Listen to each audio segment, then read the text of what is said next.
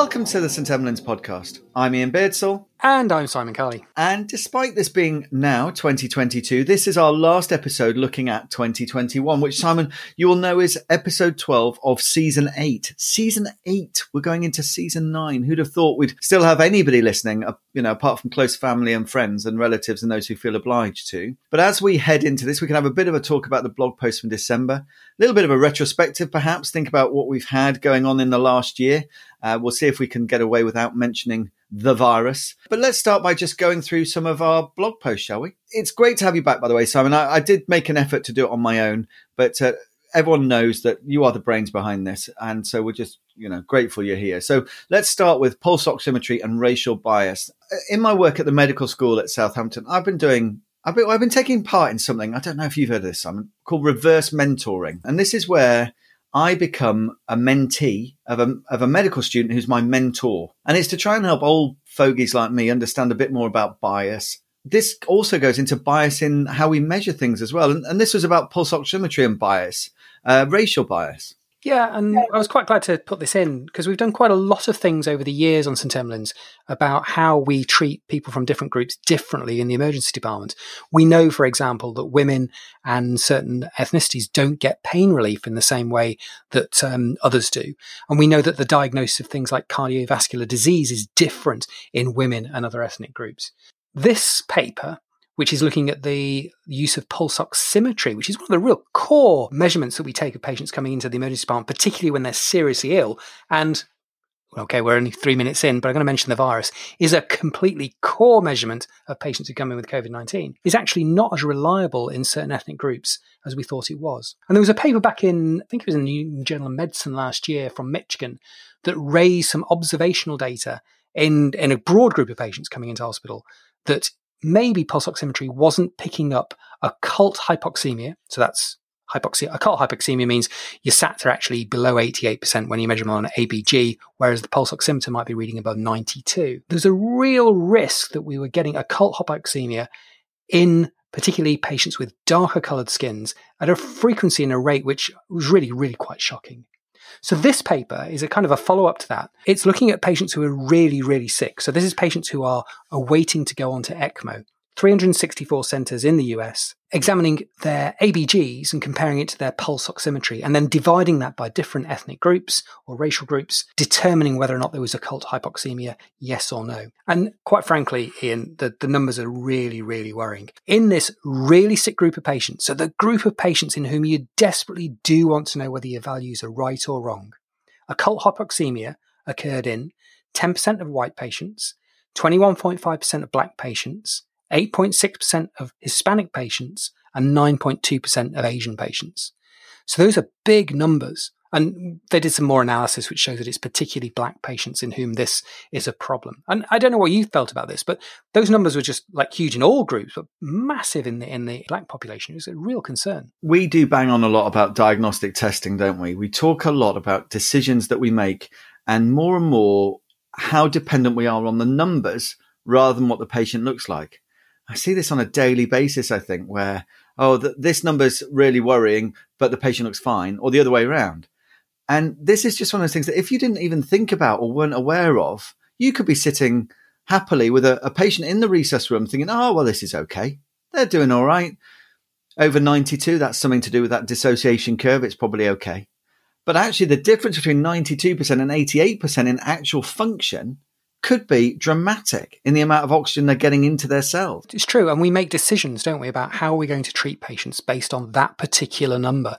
This is a number which has consequences and guides therapy and makes a difference, and therefore makes a difference to the opportunity for those patients to survive. I think this is a really interesting paper for many, many reasons. There's a couple of caveats in there. One of the interesting ones, I think, is that this is an American paper.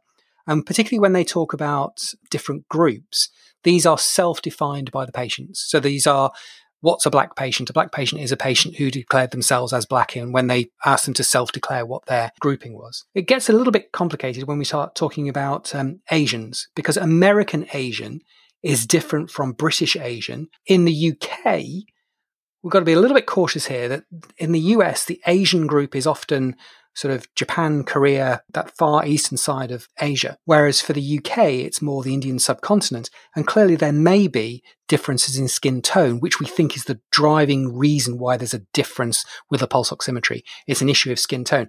And actually, that's what we really need information on here, isn't it? We need to know whether skin tone makes a difference as opposed to self-declared groupings. So where does this leave us, Simon, for you? If you've got a patient in the resus room, you now have this knowledge that pulse oximetry isn't great in certain groups. Does that mean we're going to have to start stabbing people and doing more arterial blood gases? That's not where I'd want to go, I don't think. That would be a backward step, wouldn't it? How do we mitigate against this?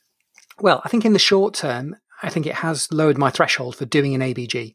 And I know that's something that you and I have been very keen to avoid over the years. But if I see a patient in whom I think, actually, do you know what? This patient doesn't look right, or I've got a concern, I will now progress and do an ABG.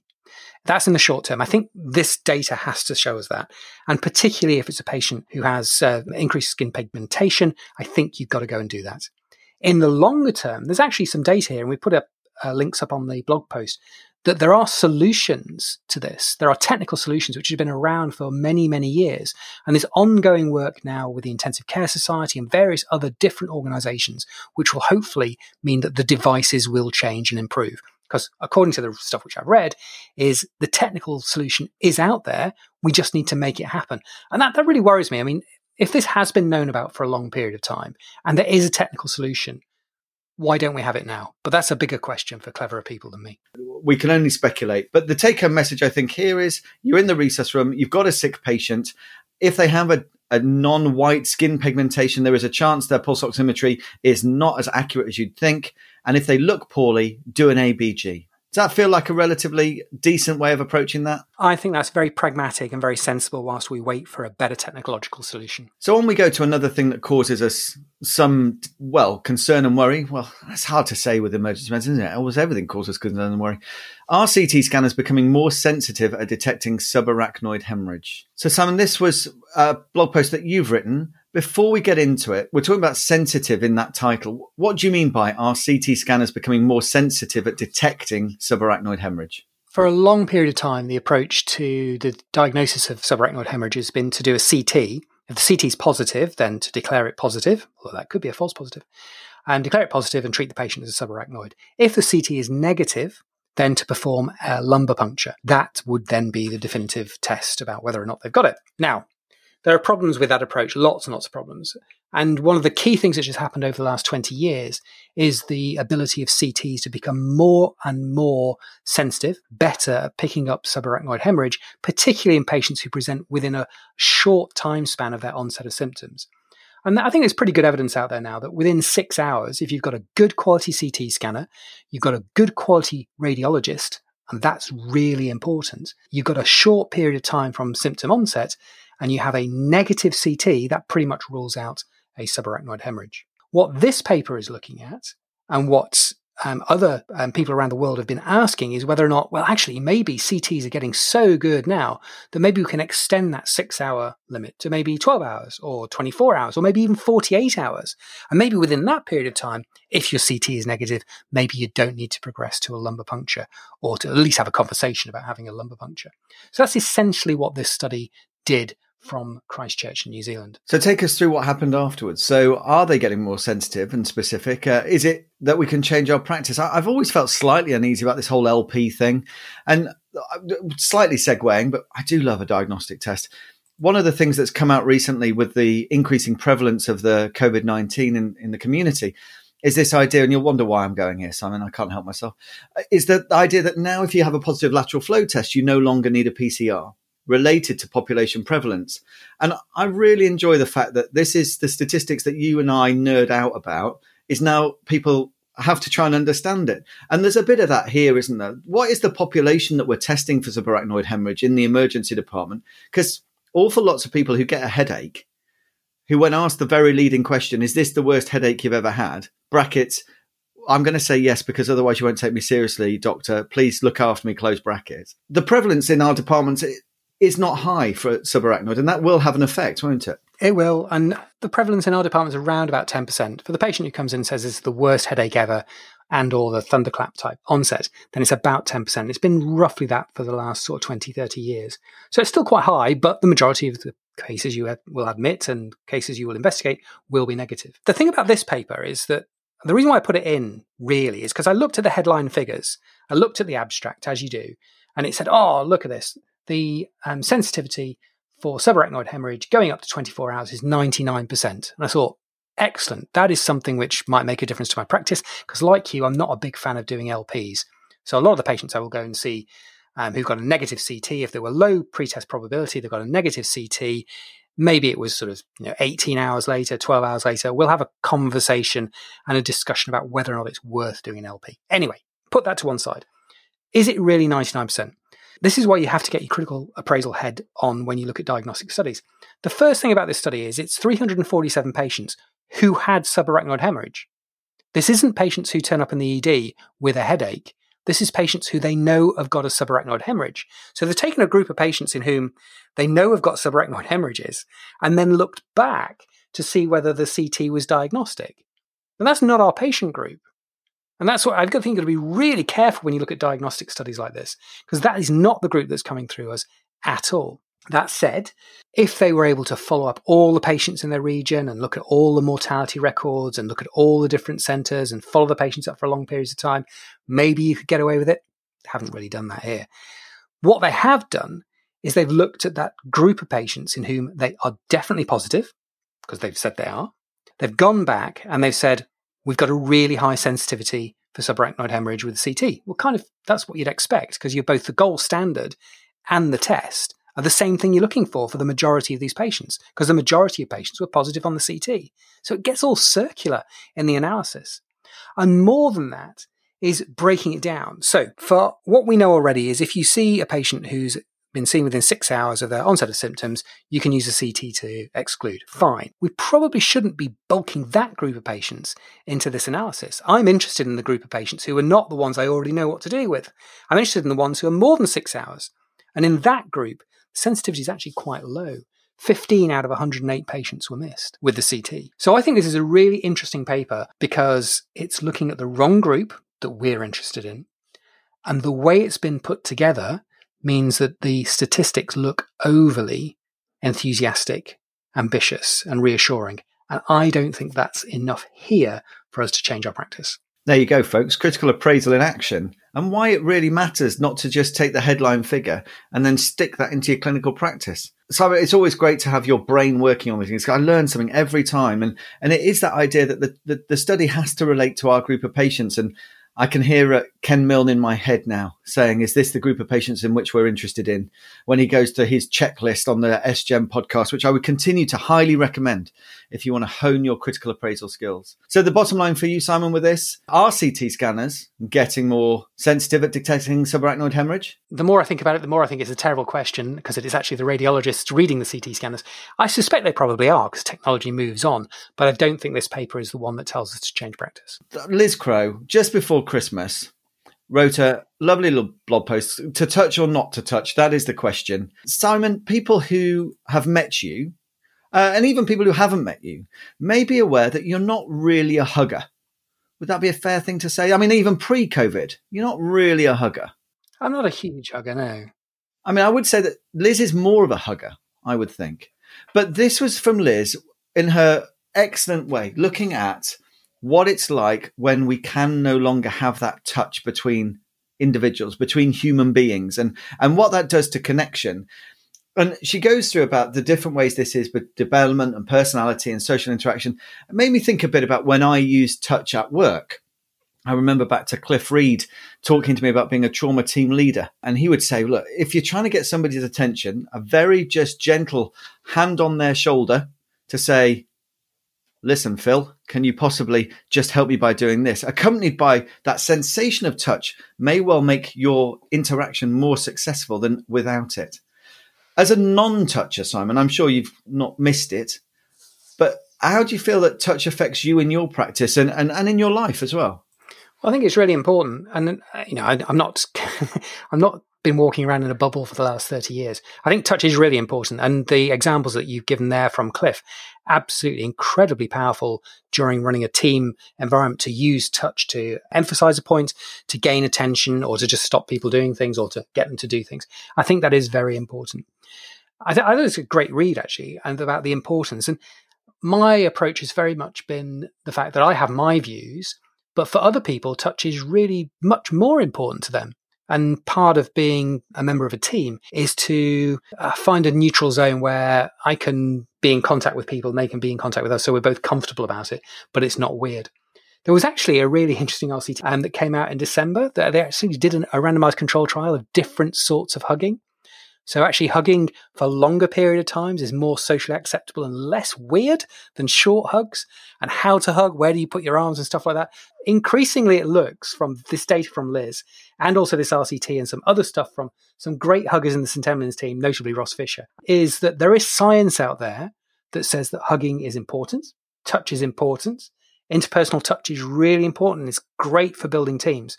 So as an evidence-based medicine physician, I need to get my act together, don't I? I need to join the club. Well, this is where we have to accentuate that just because you heard it on a podcast doesn't mean it's true. And also, I think it's important that we should say that this is where both parties consent to the hug. Yes. So even in an RCT, you're not allowed to approach a colleague on the shop floor, start to hug them and say, this needs to last 5 minutes because that's what the evidence shows. Okay, we often talk about FOAMed, but let's make it very clear. We are not giving you the evidence-based green light to start hugging your colleagues for indiscriminate amounts of time because that's evidence-based hugging. Okay? Please don't do that. But what we are saying is that touch is important. On a really serious point, there are lots and lots of examples of inappropriate touch and inappropriate hugging out there on social media and things which we've been involved in, supporting colleagues who've been put in some very difficult situations. So can't emphasize enough that this has to be appropriate, mutually agreed, and just the right thing to do. Don't get weird on people, folks, and don't put people under pressure. I've been reading some stuff on social media recently. I'm trying to limit the amount of social media I read. So I'm down to, only 9 hours a day. Some of the things that are reported on there about some of the stuff that people do are you surprised by it, Simon? I'm sorry to skip into another thing, but there's all sorts of talk about male consultants with female, are you aware of these things in your roles? Is this really going on? Yes. Is the simple answer. And am I surprised? No, I'm not surprised now because I've had to deal with many, many instances of this over the years. And it's extremely distressing for those involved. And it's just basically wrong. I don't think I need to say anything more about it than that. When I first got involved in medical education and particularly supporting junior colleagues in various different situations, I was amazed. I thought this is a one-off situation. And then you realize it's not a one-off situation. And often there's lots of things going on which are not talked about.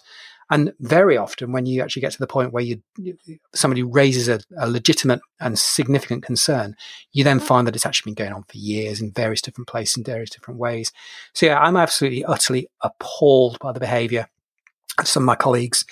And I've got no sympathy or defence for them at all, and I'm very glad when they get taken to the cleaners. So not enough said about that. But yes, I think you have to believe people, and you have to take all such concerns very, very seriously. Please, I don't know if St. Emlyn's can do anything to help with it. I don't know if we can help people call this out. And if you see it in colleagues and if you see it in others, we need to support anybody in whatever way that's happening. I've just been really quite taken back by the whole thing, really. So to finish that, we've mentioned inappropriate touching and appropriate touching. We're going to encourage the idea that we need to think about appropriate touching. And I'm sure you all know us well enough to know what we mean. Stefan then wrote a nice post later in the month pragmatically about capacity. Well, I say he wrote it. He managed to get Simon Horn to write it. And it's always great to have guests doing posts. It gives a different voice, a different view, and often a different experience. And in this case, coming from the military, from that sort of background. And I'm always fascinated to read about people who practice in different environments to us. And this to me made a lot of sense. We worry these days, don't we, about our capacity? You see it all the time on the telly, crowding in emergency departments. I'm sure that we're about to elect a new president for the College of Emergency Medicine after Catherine Henderson has done a quite superb job. How anyone can follow in her footsteps, I'm not sure. But I'm sure crowding will be at the top of the list of the stump speeches, if indeed those occur. About one of the things that we just worry about. Do you think pragmatically about capacity, Simon? Not in quite the same way that Simon Horn so eloquently put together for the blog, based on a talk he gave at USEM in Lisbon this year. And he's an interesting guy, Simon Horn, very, very clever ED consultant, but also is a military doctor. He's a lieutenant colonel in the RMC and works with the Centre for Defence Healthcare Engagement. And there's a couple of things in here which really made me stop and think. And the first is that whenever you get very busy, you naturally and realistically and honestly, and let's talk about it openly, get a difference between capacity and capability. The big message here is that if you get overwhelmed, if you get more patients or more problems than you can deal with, then your capability goes down. Intuitively, we kind of know this, don't we? That, if you get a major incident and there's like 50 casualties, your capacity will be challenged, therefore your capability will go down. You can't get everybody to the right place in the right time as you would like. What's in this blog, though, is the idea that the NHS and certainly emergency departments at the moment are in this state most of the time. In fact, if I go back to where we were, say, 20, 30 years ago, I would say a lot of our emergency departments are actually operating as a major incident for quite a lot of the time in terms of triaging patients, about patients who have got very significant needs, not being seen as quickly as they would like to be seen, or we would like them to be seen because of the capacity issues. And he brings out some other really interesting concepts. So you and I, we're always talking about the gold standard, aren't we? And about, being excellent and being amazing and being fantastic and doing the best that you can for your patients. Well, maybe we need to start thinking about overtly talking about what the silver standard is. About what do we do when we just don't have the capacity to deal with the patients who are in front of us. And we'll say, there are certain things we're just not going to do anymore because we can't deliver that gold standard. We'll talk about a silver standard. And he also talks about looking at your systems using the Pareto principle, which I must admit I'd heard in the past, but I had to go and look up, is that 80% of the consequences of what happens in any system, in this case to our patients, is based on 20% of what we actually do to them. So really looking hard at your systems to find out where the key areas are, what does good look like, what really makes a difference, and focusing your efforts in those areas, even when you've got overcapacity, too many patients, not enough staff, not enough flow, all of those other things. Really, really good way of looking at things overtly. And the word that came through to me, having read this, is honestly. We can't pretend that we can do everything for everybody all the time when we're over capacity. And I think we have to come to terms with the fact that as individuals, that's okay. I think people tend to carry this burden of, I couldn't do all of this for all these people all the time. And that goes with them when they leave the department. One thing I've learned to do more and more is to package up work into work and then not work. I go into work, I do my absolute best. I'm not responsible for much to do with the hospital system or the NHS or how many nursing staff we have or how many doctors we have or which government is in power. All I can do is do my best as an individual in the situation I find myself. And if I do that to the best of my ability, I have learned to put aside my frustrations or all the rest. I feel for those people who are less able to do that, where they carry that burden with them, whether they're in work or out of work, whether they're at home or in the hospital. I think that is incredibly tiring, exhausting. My recommendation as somebody who's done this for a while is just maybe think about how you approach your own feelings towards what happens when you're in work. I think that's wise advice. And it probably leads quite nicely onto the last post of the year, which is just our reflections from the team, which is something I think you put together, Ian. Well, I did, with help of others. Before we move on, just very quickly, our conversation here reminded me of Robert Lloyd's post. I don't know if you remember this, Simon, this is way back in 2016 when he was working in South Africa. And he was describing when he went to Khayelitsha in South Africa as a junior doctor and just how sometimes he could feel completely overwhelmed. And he described a single night as 32 stabbed chests, 1 stabbed heart, 4 guns. I won't read them all. And just how you can then deal with that stress and challenge versus threaten, those sorts of things. I would highly recommend you go back and have a look at that post. It's not long, but it says exactly what you need to know about those times where you might find yourself approaching what Robert and others would describe as sort of a black level or a grey level, where you're just starting to get overwhelmed. And it's worth a read. Yes, on to the reflections. Well, Simon, I did put something together. I mean, I feel like I do need to pull my weight more in 2022 when it comes to these things. But all I really did was I asked members of the team to tell us about their reflections on 2021. And the brief was deliberately broad. often we've done the tell us your favorite thing, tell us your favorite television program. This was tell us something. And actually, it was really nice to get what mattered to people across the team. The St Emlyn's team, not all of them come on the podcast, not all of them write blog posts, but they're all in the background doing bits towards the site itself and keeping going. We have an active WhatsApp group, which acts as a combination of educational planning and, a degree of therapy and amusement too. And all of the individuals on there give something to our team in a most profound way. And I really enjoyed reading about what they remembered from 2021 and just how different we all are. And also in a particularly challenging year, the work that people have done around the pandemic and not around the pandemic, about the sort of personal highlights and things which people have enjoyed doing. I think it's really important to talk about not just the worky type stuff, not the St Emlyn stuff necessarily, but also the other things which keep people going. And one of the things I think about our team is that they're always kind of on the move. They're always slightly doing things differently. You've done a lot more undergraduate this year, for instance. You've got loads out of that, lots and lots of interest, and it's worked into blog posts and other things and other projects that we've done. But everybody's in that sort of mindset. If I had to describe the St Emlyn's team, it would be a group of individuals who have a curious mind. That's what keeps us interested. That's what keeps us going. And what keeps us, I hope, a little bit innovative. Just as an addendum to that is, we can, like all the best teams, choose times where we just want to dip in and out. At any point over the last 5 to 10 years, each member of our team has had a period of time where they've just had too much else on.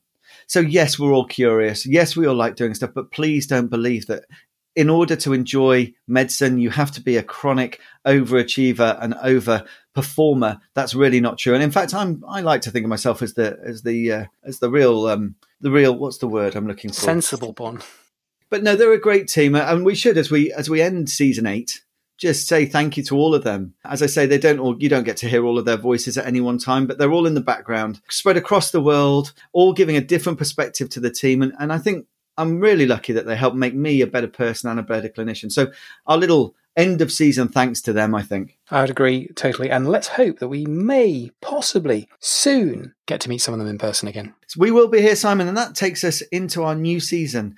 What hopes do you have for the next year? What would you like to see St Emlyn's doing, and what would you like to see doing? We've talked about the past. What's the future? Difficult to know. We will continue to be reactive. We'll continue to talk about stuff which we find interesting. We'll try and bring you the latest and the greatest and the controversial stuff that's out there. Love to do some more podcasting with you. That'll be a lot of fun. Yeah, let's just I'm quite happy being reactionary. Let's just see where we go. And hopefully we'll drag you along with us, kind listener. If you enjoy the podcast, please do like, subscribe, rate, do all those things that other podcast people ask you to do. If you don't enjoy the podcast, please subscribe, but don't rate it. Just subscribe. That would be helpful. And we will see you in season 9. Thank you again for your continued support. We hope you enjoyed the blog, the podcast. If there's any more you'd like from us or different things you'd like us to think about or talk about, do get in touch. We're always there on Twitter, always there, too many times. And we're there wherever you need us, and we'd love to help. So with that, we'll sign off from this season and say, see you soon. Take care, everybody. Have fun, folks.